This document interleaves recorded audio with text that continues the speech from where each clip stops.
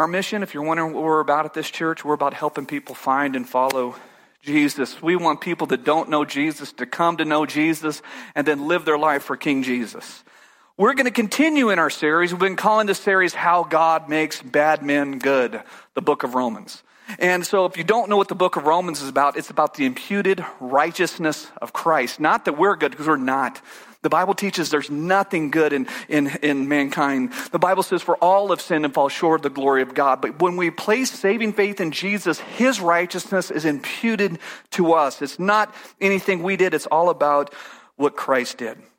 So that being said, we're going to continue in this series. Now we're coming to Romans chapter 14. So if you brought your Bibles, open to Romans chapter 14. We're going to be in verses 1 through 12, a sermon I'm calling the gray area of Christianity. I'm going to make some statements. I got 4 statements here. I'm going to make them. You just have an opinion. Keep opinions to yourself, because I know some people have got some opinions on that. What you think about this. Here's a statement. Statement is this: a Christian has the right to drink alcohol as much as they want to. Anyone that says different hasn't read the Bible. You can just think that to yourself. How about this? Here's one. God wants us to be vegan. God doesn't want us to eat meat at all. I'm sure we have some very hard feelings on that one. I know I do. But just keep that to yourself. How about this? Christian parents need to homeschool their children. Anyone that allows public school system to educate their children isn't following the Bible. I'm going to get to why I'm saying this. So just one more. A church worship time needs to be very formal. Singing from a hymnal is the only appropriate system of worship, and it's the only form of worship that's pleasing to God. Now, what I just said there, by and large, is largely false. There's kind of a sprinkling of truth there. But if you think about it, I could turn around, I could say the exact opposite of what I just said and still be wrong, right? You see, what happens is that there are statements that are made by Christians, and really these are just Christians with a critical heart. There are so many Christians that they believe that they have the spiritual gift of criticism. But there is no spiritual gift of criticism. You just have a critical heart. And really when somebody does this, somebody says something, they disagree with that, and so they just have this critical heart. They're being legalist. And legalism can come in all sorts of form, both positive and negative. But what happens is, okay, again, there's a person that thinks differently than them, and so they just feel their need to just impose their beliefs on them, when really it's not anything we should be like contradicting each other on. Now, I'm not suggesting we do the old judge not. I'm sure you've heard that a million times. Oh, judge not, lest ye be judged, right? That's the mantra of the liberal Christian. And it's weird how they always quote that in the old King James. I find that funny. But anyways, I thought that'd be funnier. I got one laugh right here. Thank you. But what they say that because there's something they want to do, whatever it may be, and so they throw out that's my trump card. I can do this. God's going to approve of it. God's going to put his stamp of approval on anything I want to do. Now, there are some things that God said, hey, don't do that. And there's some other things that God has said, make sure you do that. But there's a lot of things that we have liberty to do if we choose to do, and I'm calling these things the gray area of Christianity. And again, if someone wants to live their Christian life differently than some other Christian, again, we have the freedom in Christ to do so. But I want to be crystal clear, because I don't want somebody to come up to me after service and say, wow, what about this? There are some things we aren't to do. And again, there are some things we are to do. But if whatever we're debating about, if it's not the difference between heaven and hell, then let's not major on that. Look what Paul says about this. Romans 14, beginning in verse 1. He says, as for the one who is weak in faith, welcome him. But do not quarrel over opinions. One person believes he may eat anything, while the weak person eats only vegetables. Let not the one who eats despise the one who abstains, and let not the one who abstains pass judgment on the one who eats, for God welcomes him. Who are you to pass judgment on the servant of another? It is before his own master that he stands or falls, and he will be upheld, for the Lord is able to make him stand. Here's my first point. Point number 1 for us this morning. Keep the main thing the main thing. Okay? Keep the main thing the main thing. Here, Paul is distinguishing between two groups. He's calling it the weak and the strong. And we're going to see later in this chapter that Paul identifies himself with the strong. You see, the Christian that's strong, they understand the entirety of the Bible. And they live their life accordingly. Okay? They understand that they have freedom in Christ to live how they choose to live, but at the same time, they don't abuse those freedoms. And I just caution you, be very careful to label yourself as one of the strong, because Paul might come back and go, no, really, you're one of the weak. Paul mentions believers that are weak. And these weak believers, there are people that feel and think that if you abstain from certain foods, somehow that makes you stronger. Well, that's not the case. If you really read this is just something I wonder about. If you read this, it's almost like in the first four verses. Say that 10 times fast. It's hard to say. First 4 verses, it's almost like Paul saying this is no big deal. I read this and it's like Paul has this not a big deal type attitude. Later in this chapter, he's going to come really hard on this. But right now, it seems like he's playing it a little soft. If we were to go back in our Bibles to the book of Acts, chapter 10, we would read about the Apostle Peter. And Peter, he has this vision from God, this vision of a sheet descending from heaven, and there's all sorts of animals. They're unclean animals. And the sovereign God of the universe tells the Apostle Peter, hey, rise, kill, and eat. And then Peter tells the supreme ruler of the universe, no. Anybody else grabbed by that? I'm like, nah. And then God says, hey, Peter, no, go ahead and kill and eat. Make a bacon sandwich. And Peter says, no, a second time. And so God has to tell him a third time before he finally does it. So anyways, the point was that Christians can eat whatever they want to eat. That there's no more kosher laws anymore. But here in Romans chapter 14, Paul has this like laissez-faire type attitude when it comes to people that are having this holier than thou type attitude on what to eat and what not to eat. Here's what I want in my humanness as I read this. I want Paul to go hardline on this. I want Paul to say, hey, knock this off. He's going to do it later in this text, but right now he doesn't do that. I want Paul to get all fire and brimstone on people that are just being hardline legalists, but that's not what Paul does. And here's why I think Paul is being soft on this issue right now. It's because by addressing this the way he does, he's actually addressing the strong Christian or those that call themselves strong. Okay? The strong are the ones that don't have an issue with what to eat or what not to eat. It's the weak that are having an issue with what they should or shouldn't eat. So what Paul is doing, he's being very pastoral here. So even though Paul understands that the Bible permits eat anything, he really doesn't focus on that all in these first 4 verses, and that's surprising to me. And that wasn't Paul's point. Well, then what is Paul's point? Paul's point is this. Stop fighting and fussing over stuff that doesn't matter. That's Paul's point. Stop fighting and stop fussing over stuff that doesn't matter.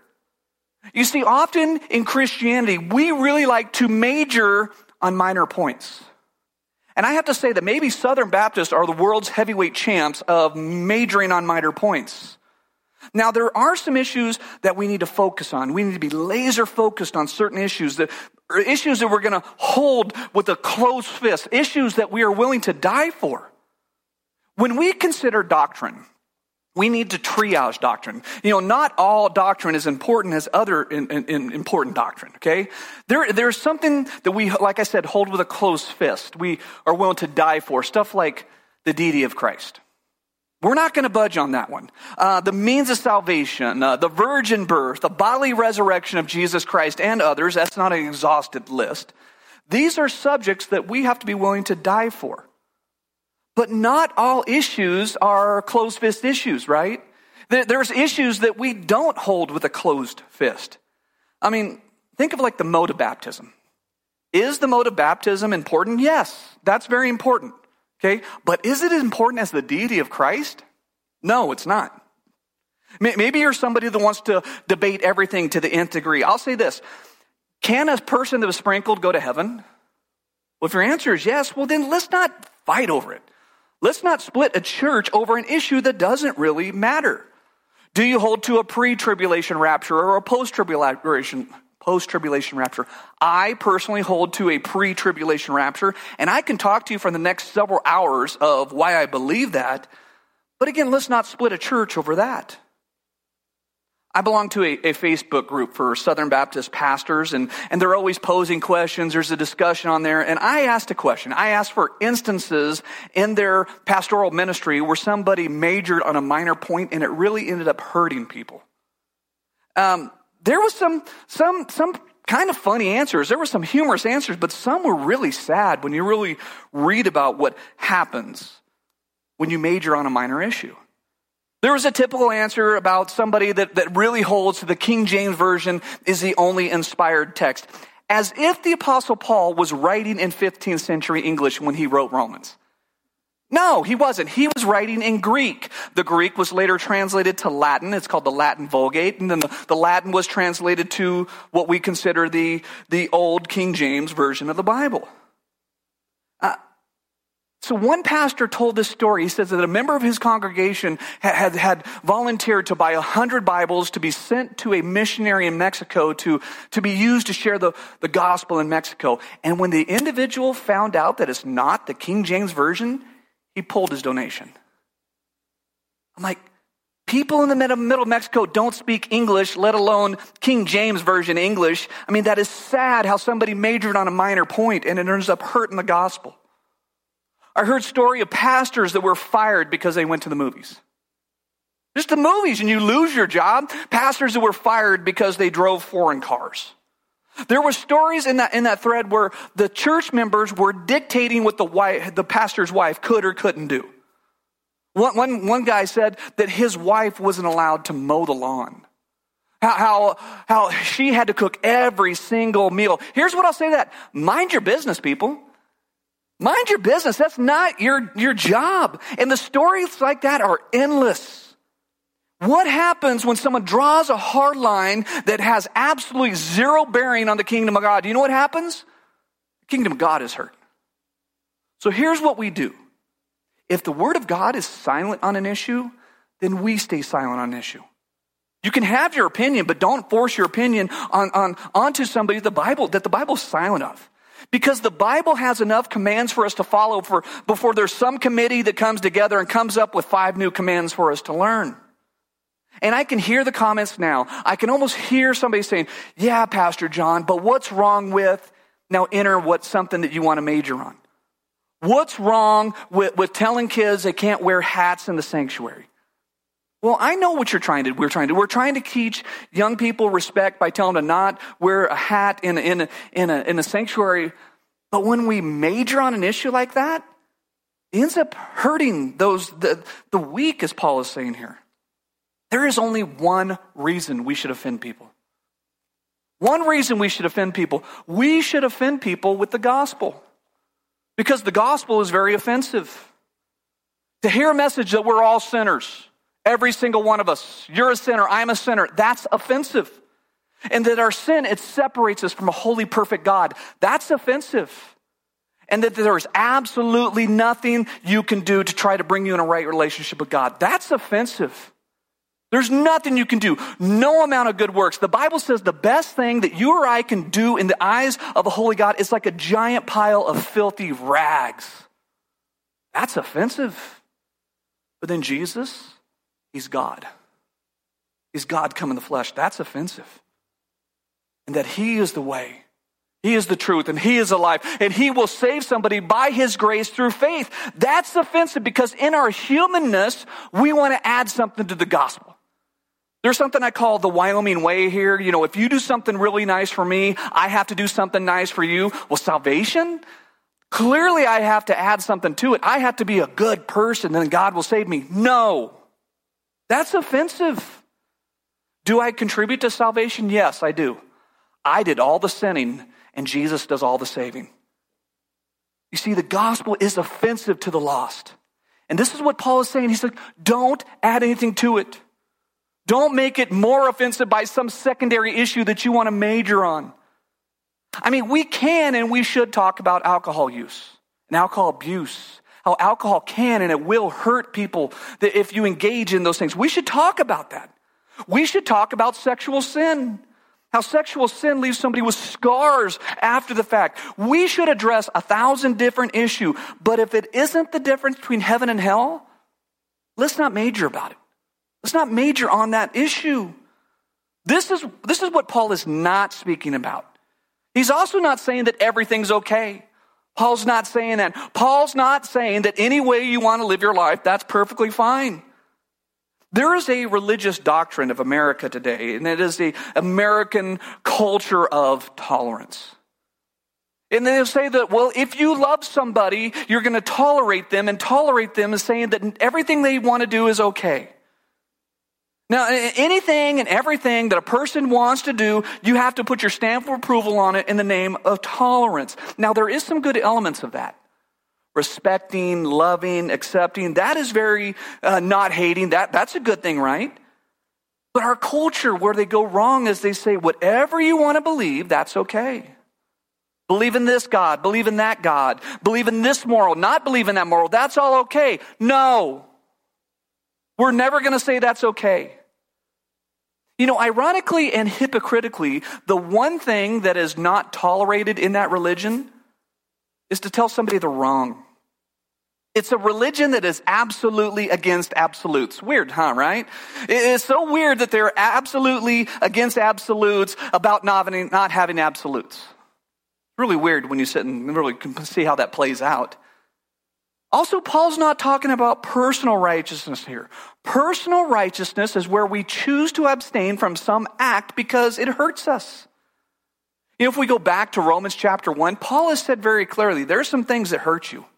And if you choose to participate in those acts, you're going to have very real negative consequences through your poor choices. Paul's also not saying that we shouldn't try to assess someone's salvation. Paul's not saying we shouldn't try to the best of our ability to determine if someone is saved. Is someone going to heaven or if they're not? You know why we do that? Because we treat saved people differently than we do unsaved people. We expect a lot more out of somebody if they're supposedly going to heaven. Peoples whose hearts have been redeemed by God's unmerited grace, we expect them to act differently, and so thus we treat them differently. And those who are not going to heaven, we don't expect them to live in the light of God's amazing grace, right? We shouldn't be surprised when a non-Christian sins. You know what should shock us, though? When a Christian sins. That should shock us. So we can and we should have conversations about all sorts of issues, like our convictions against alcohol or this food or that food, about schooling of our children, how to find a godly spouse. We should have those conversations.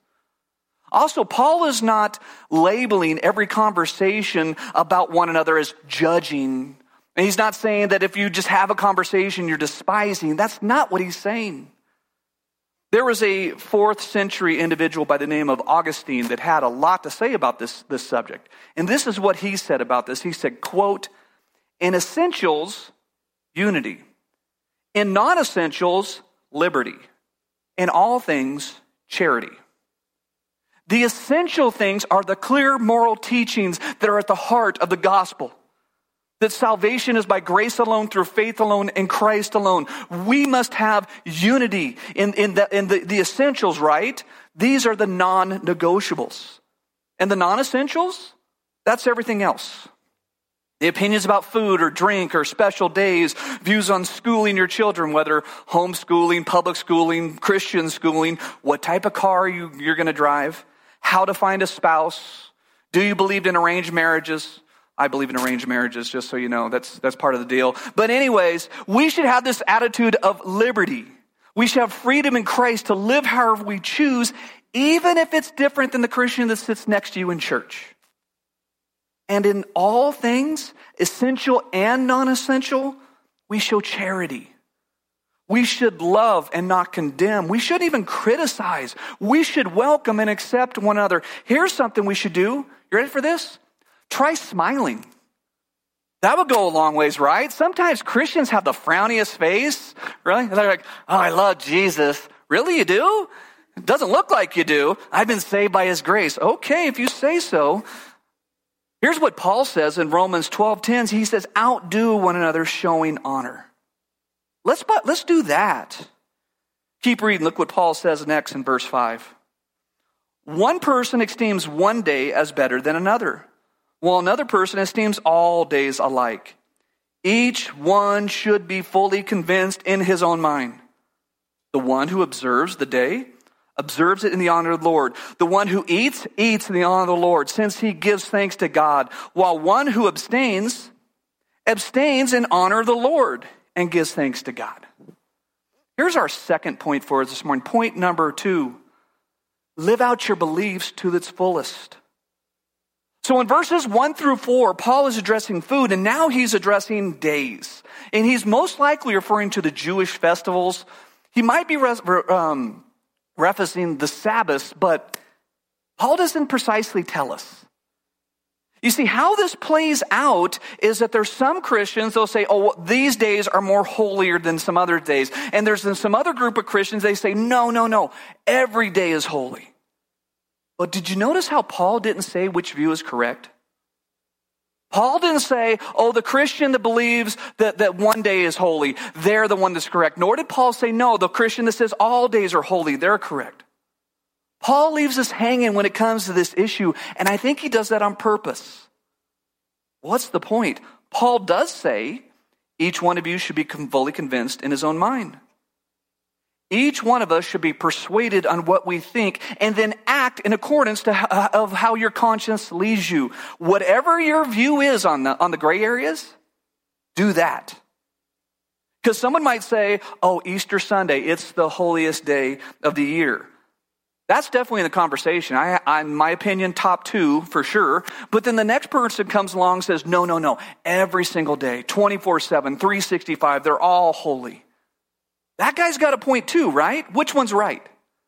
Paul doesn't tell us. But I think that's the point. Be convinced in what you believe and then live your life accordingly. And then, check this out, you ready? Maybe you need to write this down. Don't go out and force some other Christian to do exactly what you do. There is nothing more hurtful to the gospel than a hypocrite. Okay? If there's something you truly believe, then go out and live that out. Live by that, whatever it may be, and then don't force other Christians to live just like you do. As a pastor, I've done, I don't know how much marriage counseling. I've had couples come to me time and time again. A lot of times I get my wife involved. A lot of times couples come to us about an issue that's not exactly spelled out in black and white in the Bible. So this is what I do. I tell them what I think about an issue. My wife can share what she thinks about an issue. And then we tell them about how we have handled similar situations in our marriage. But in the end, what's best for us might not be what's best for them. When my wife and I first got married before kids, we both had jobs and we both worked. And then there came a time where I went to seminary. So when I went to seminary, I stayed at home with the kids while she kept working. And then when I graduated seminary, I got a job at a church and she quit working so she could be at home with the kids. And then when the kids got a little older and more self-sufficient, she went back to work. And you know what? That worked for us. But that might not work for the next Christian. Okay? I'm using this as an illustration to tell how much of life is, especially the Christian life. We need to pray about a situation. And if you're married, you need to come together with your spouse and pray together, okay? And then you need to come to a conclusion. And when you come to a conclusion, that's what you need to do, okay? Often in Scripture, there's no clear-cut direction, but whatever you do it for the Lord. And if somebody makes a decision or lives their lives differently than you do, here's what you do. Mind your business. Maybe you should write that one down. Keep reading. Look at verse number 7 of Romans chapter 14. Paul says, for none of us live to himself, and none of us dies to himself. For if we live to the Lord. And if we die to the Lord. So then whether we live or whether we die, we are the Lord's. Here's my third point for us this morning. Point number 3, a Christian belongs to Jesus. In this text, Paul is telling us exactly why we need to stop condemning each other. Why we need to stop trying to live our lives through somebody else. Why we need to have our own convictions and not impose our convictions on others. And by convictions, I'm talking about the gray areas of Christianity. Paul's reason is this. He says, I don't live for myself. I don't even die for myself because I belong to the Lord. That's what Paul said. In fact, that needs to be the heartbeat of every single Christian. Okay? Paul says we're not our own masters. We are not free to regulate our own life. We belong to Jesus. He's our master. Okay? If we live, if we die, we should be doing so to do his will. And so in verses 7 and 8, Paul really summarizes God's purpose for our life. To live for Christ and to live for Christ alone. That's the purpose of the Christian life. You see, it's not about us. Our life should be all about Jesus. We live for him. We die for him. He is the very meaning of our life. Look back in Romans chapter 12, verse 1. This is what Paul has earlier said. He said, I appeal to you, therefore, brothers, by the mercies of God, to present your bodies as a living sacrifice, holy and acceptable to God, which is your spiritual worship. You see, in the view of the grace and the mercy that God has given to you because he sent his son to die on a cross in your place because of your sins. And then if he saved you from eternal hell, the only logical application that you could come to is to live your life for him. Because he died for you, you need to live for him. Look how Paul said it to the church in Galatia, in Galatians chapter 2, verse 20. Paul says, I have been crucified with Christ. It is no longer I who live, but Christ who lives in me. And the life I now live in the flesh, I live by faith in the Son of God, who loved me and gave himself for me. Can you hear why Paul does what he does? It's not about him, it's all about Jesus. Why? Because apart from Christ, we were all dead men and women walking. We were all going to hell. We were all doomed. We were destined to spend eternity in hell separated from God. But God loved you so much that he sent his one and only son to die in our place and then raise from the grave. And if we believe that, we're going to be made alive forever. That we're destined to spend eternity in heaven because of what Jesus did. Because of this, we owe him our lives, right? We belong to Jesus. He's our master. So it's not our right, nor is it our place to determine what we do and what we don't do. This is what we should do. We should look to our master and say, what would you have me do, Lord? What am I supposed to do in this situation? Whatever it is, that's what I'm going to do because you call the shots. This is where we tell King Jesus, my life is a blank check. Cash it however you choose. But then, you know what we need to do? We need to apply this to our Christian friends. We need to apply this to the person who sits next to us in church because my fellow believer, they belong to Jesus too. That means they don't belong to me. I'm not that Christian's master. King Jesus is his master. I am not the supreme God of the universe. So you know what I should do? Stop trying to dictate their life. It is not my place, nor it is your place to put laws over Christians that God did not put on them. So what we need to do is we need to back off demanding that everybody just run with the same regulations that you put onto yourself. Here's an example. Maybe you have decided for your life you're only going to watch G movies. Movies that are rated G, you say, that's all I'm going to watch. If that's you, God bless you. But if the next person wants to watch PG-13, God bless them too. Because your conscience is not their conscience and their conscience is not your conscience, but the same Lord is the Lord over all. And King Jesus, he calls the shots. So stop trying to play the part of the second coming of Jesus on this earth. Keep reading, look in verse 9. Paul says, for to this end Christ died and lived again, that he might be the Lord of both the dead and the living. Why do you pass judgment on your brother? Or why do you despise your brother?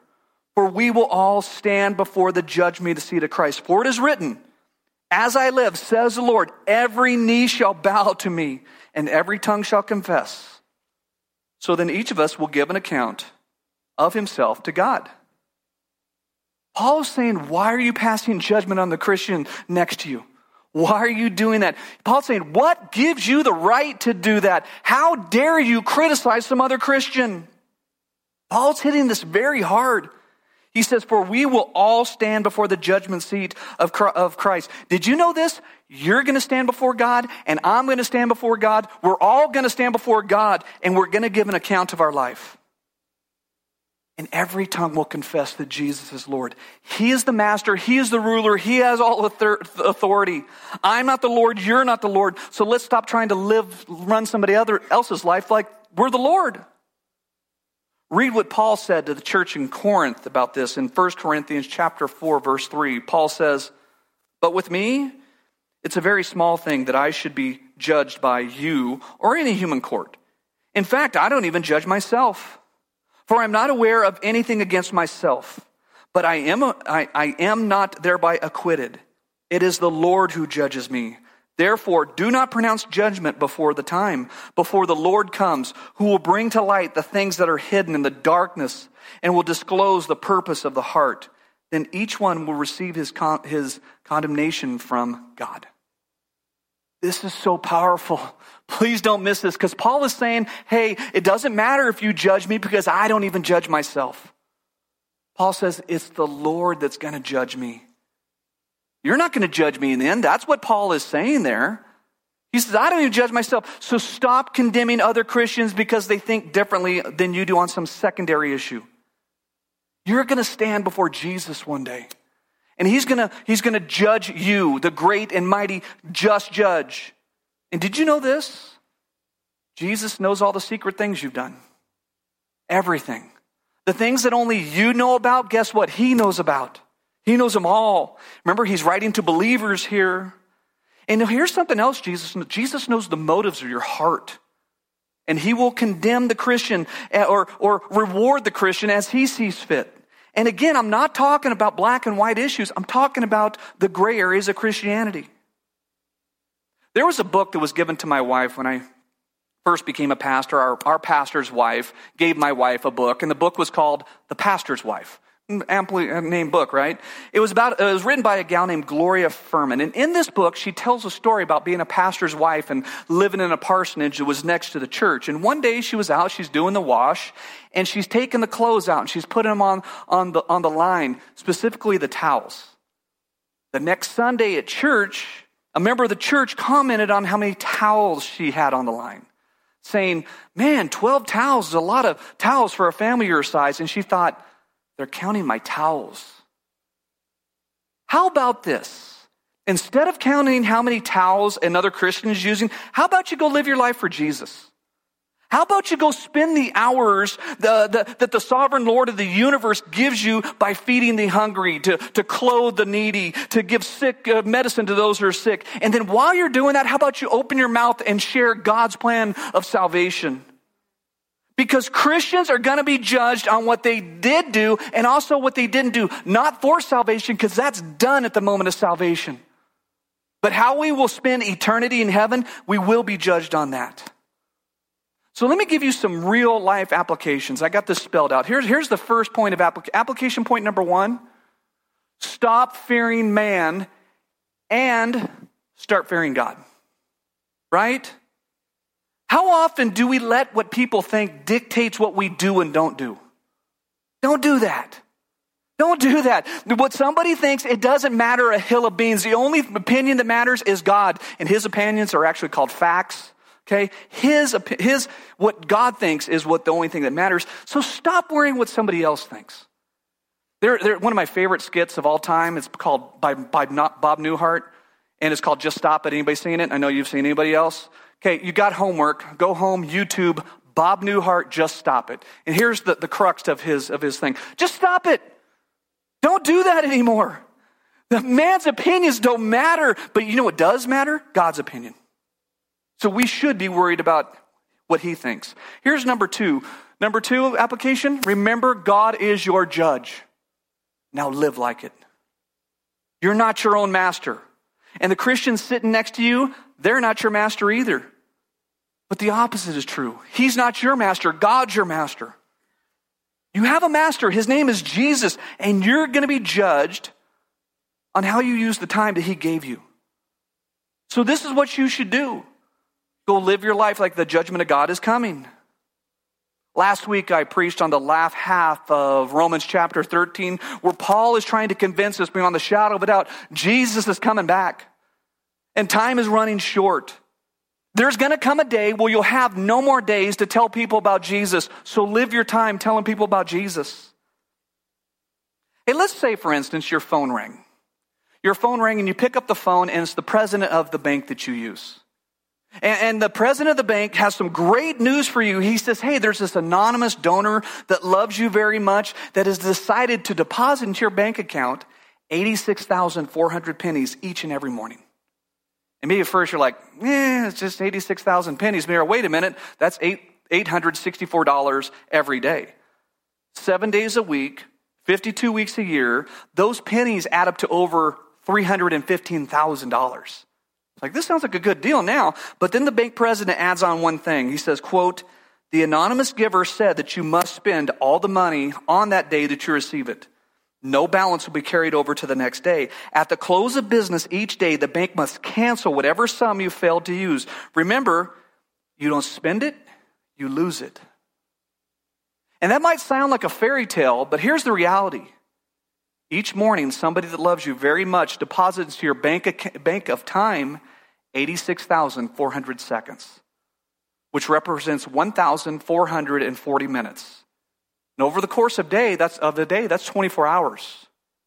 God gives you that much time to use each day, and no amount's going to be carried over to the next day. There's no such thing as a 27-hour day. It's called time. You can't escape it. The truth is, our time is ticking away. And every day we are one day closer to when Jesus is going to come back. The Bible tells us to redeem the time, make sacred, wise use of the time that God gives you. Here's my third point of application. Point number 3, stop forcing your convictions concerning gray areas on others. Just stop it. Stop running like you are the God that's running the universe. Jesus said you should love your enemies and pray for those who persecute you. If that is how we should treat our enemies, how should you treat your brother and sister in Christ? Now we can and we should have conversations about stuff we disagree with, but in the end, let's leave it to the individual. You still have freedom and even the responsibility to have conversations about one another about areas that aren't exactly spelled out in Scripture. About what foods to eat, whether or not to drink alcohol, how to spend your money, what type of music to listen to. We should encourage about having those conversations and topics that really are kind of, we revolve our life around, but we need to always have those conversations seasoned with grace. And remember, your fellow believer doesn't belong to you. He or she belongs to Jesus.